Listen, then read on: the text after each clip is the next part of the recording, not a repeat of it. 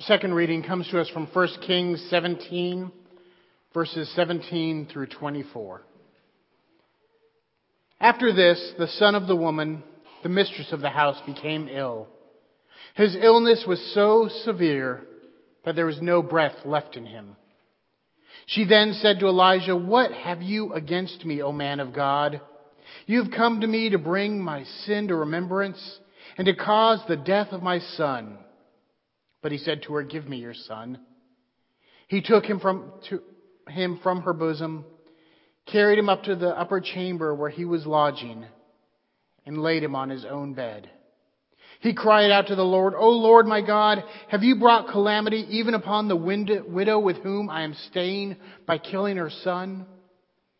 Then he stretched himself upon the child 3 times and cried out to the Lord, "O Lord my God, let this child's life come into him again." The Lord listened to the voice of Elijah. The life of the child came into him again, and he revived. Elijah took the child, brought him down from the upper chamber into the house, and gave him to his mother. Then Elijah said, "See, your son is alive." So the woman said to Elijah, "Now I know that you are a man of God, and that your word of the Lord in your mouth is truth." This ends the reading of God's holy word. May God add many blessings to the hearing of it. The grass withers and the flowers fade, but the word of the Lord endures forever. Let us pray. Gracious and loving God, we have come into your house and gathered in your name to worship you. Enable us to hear your call in our lives. May the words of my mouth and the meditation of our hearts here together be found pleasing and acceptable in your sight. Our Lord, our rock, our Redeemer. Amen. Friends, last night this sermon almost changed. It didn't, but I thought it might be appropriate that we talk about end times, about the coming 4 horsemen of the apocalypse, because the Chicago Cubs are in the World Series. And as someone who lived in central Illinois in the middle of Cubs country, I've officiated at more than one funeral where I ended by saying, "Go Cubs." So I just wanted to lift that up and lift up all the people who are celebrating. But I decided not to change the sermon, but instead to talk about other miracles that have happened. Today we're going to be talking about Elijah, and Elijah is one of the greatest prophets in the Old Testament. Elijah came to be during the reign of King Ahab after Israel had split into 2 countries, Israel and Judah. And he came to be because Ahab married Jezebel, who worshiped Baal, the god of Canaan. And he spoke against that and lifted up worship of Israel's God over the worship of Baal. And he performed many wondrous works. He raised from the dead. He called down fire from the sky. He foretold droughts. He was lifted into heaven in a whirlwind. Elijah was so influential that when John the Baptist was proclaiming that the Messiah was soon to come, people thought John the Baptist might be Elijah come again. When Jesus went up onto the mountain for the transfiguration, it was Elijah and Moses who joined him.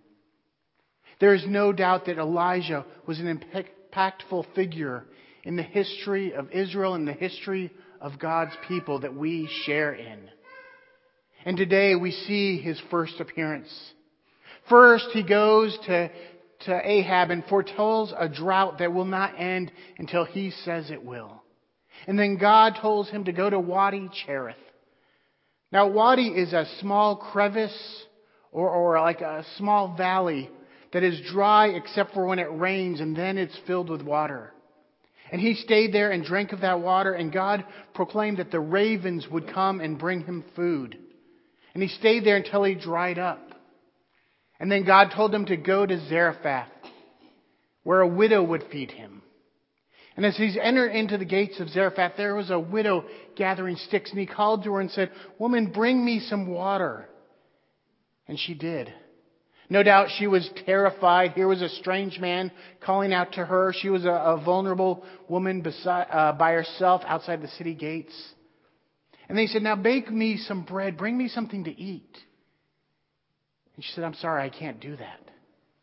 I only have a little bit of meal and a little bit of oil. It's all I have in the world. In fact, it's so few that I'm about to go bake our last bread, and me and my son are going to eat it, and then we are going to starve to death." Elijah says, "Listen to what God says. Go do that, but first make me a small piece of bread and bring it to me first. And if you do that, your God will make sure that your meal doesn't run out, that your oil never runs dry." And so she does this. She goes and makes him a small patty and brings it to him.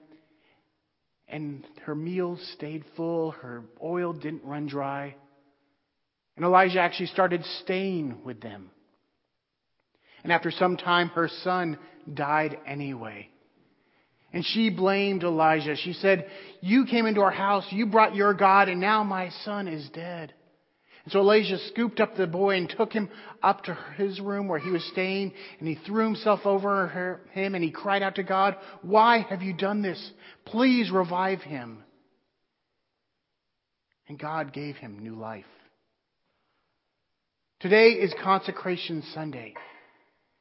And I'm so glad that the narrative lectionary gave us the story of Elijah and the widow of Zarephath. It's actually for next Sunday, but since I won't be here, I moved it to this Sunday because it fits so well with the idea of stewardship and consecration, of giving to God.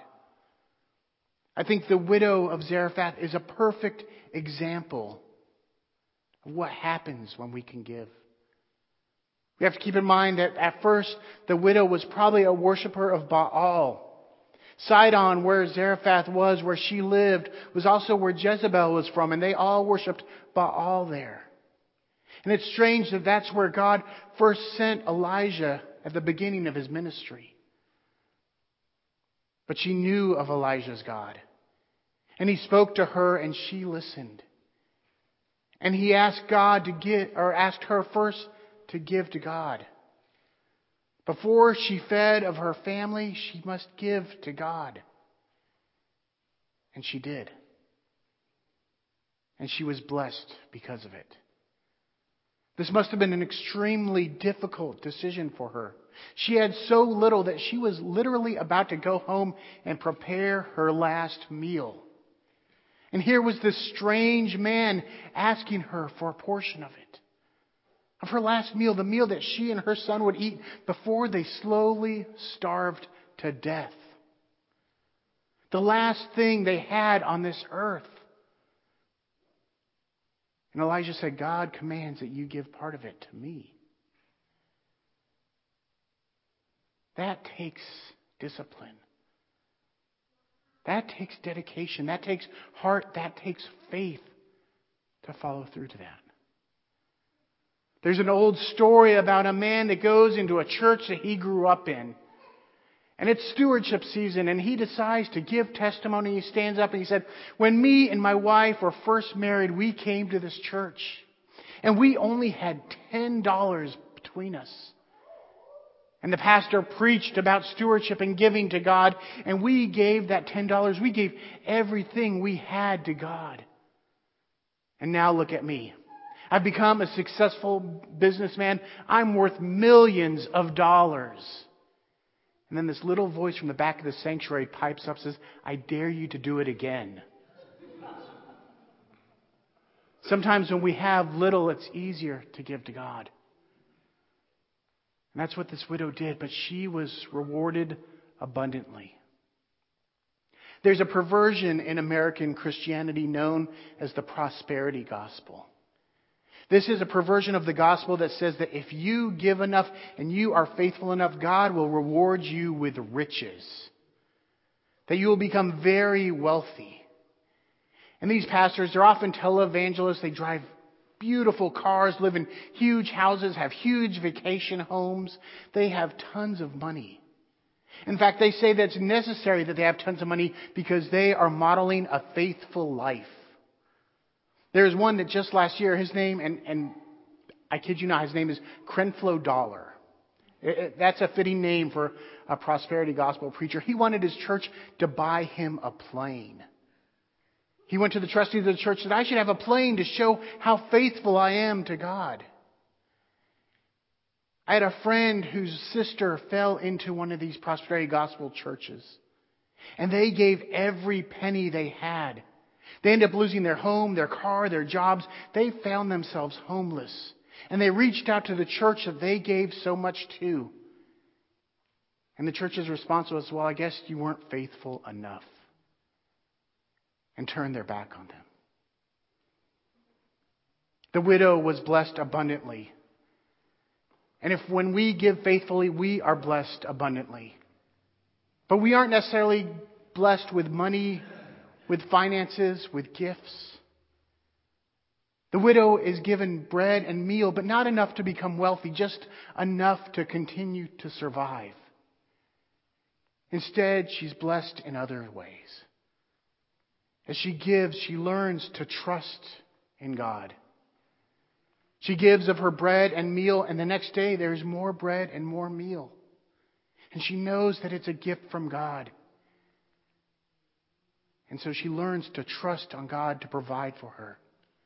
She learns to trust in God for her very survival. She's also blessed in that she grows in relationship with God. She grows to know God better. God moves from Elijah's God to the God of Israel, to the God that's in her house. She gets to know God and to see God's promises fulfill. And she grows in relationship, and she grows in faith. We know this isn't the prosperity gospel because even though she gives to God, her son dies. And she is distraught. She blames Elijah. She blames God. And Elijah doesn't say, well, it's because you didn't have enough faith. But instead he cries out to God, and through God, the boy is resurrected. The boy is healed.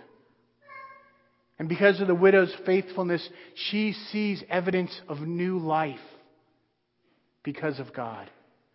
Because of God, her son has new life. Friends, I think this is a perfect model for stewardship. When we look at stewardship, when we think of giving ourselves, we realize that we learn to trust in God. We learn to realize that all we have comes from God, and we're called to give of a portion of it back to God. We're to give to God first, for all we have comes from God. The widow didn't bake bread for her and her son, but first gave a portion to Elijah. We see that when we give to God, we grow in trust. And we grow in relationship. I haven't always tithed to the church. I haven't always given regularly. I often gave when I can. At one point, Heather and I decided to make a decision that we were going to pledge to our church and to give a certain amount each month. And that really helped us to start to put God first in our lives, to think about God in a new way, to grow in our relationship with God. This past week, we bought Hannah her first big girl bed. She moved from a toddler bed to a big girl bed. It's cute. She looks like a small peanut in it. It swallows her whole. But she was so excited, and it was time that she moved up. And as we were talking about, should we buy this bed? Well, it's a great sale. We need to do it soon, but we don't have to do it right now. We talked about if we can afford it. Is this something we can afford right now, or is it something we should put towards later? And God came into that discussion. We didn't specifically say, well, what would God want us to do? But instead we looked at our finances, and we looked at the bills we have to pay every month. And we look at our obligations. And because we pledged to that church, to our church, we consider that pledge one of our main obligations. And in that way, what we do is dedicated or derived by what we give to God. Our giving to God comes first in all of our decision making because we pledge, because we give a set amount, because that is our obligation. So anytime we make any financial decision, our dedication to God comes into that discussion. Because that's something we have promised to ourselves, we've promised to God, and we are going to hold that promise together. And that has helped us to grow in our relationship with God. This story is about Elijah, but more than that, I think it's about the widow. About how she models stewardship. When we give to the church, we continue the church's ministry. When the widow gave to Elijah, she continued Elijah's ministry. Without her, Elijah would have died, would have starved. When she gave to God through giving to Elijah, she grew to trust God. She grew in faith to God. She grew in relationship to God. When we pledge of ourselves, of our time, our talent, our treasures, we grow to trust God and we grow in relationship of God. And finally, when the widow gave to God, she began to see signs of new life. This is the new life that we are promised in Jesus Christ. And because we've been given this new life through Christ, through God's only Son, that is why we give. We give out of joyful thanksgiving for what we've been given. For the new life that we all have been offered.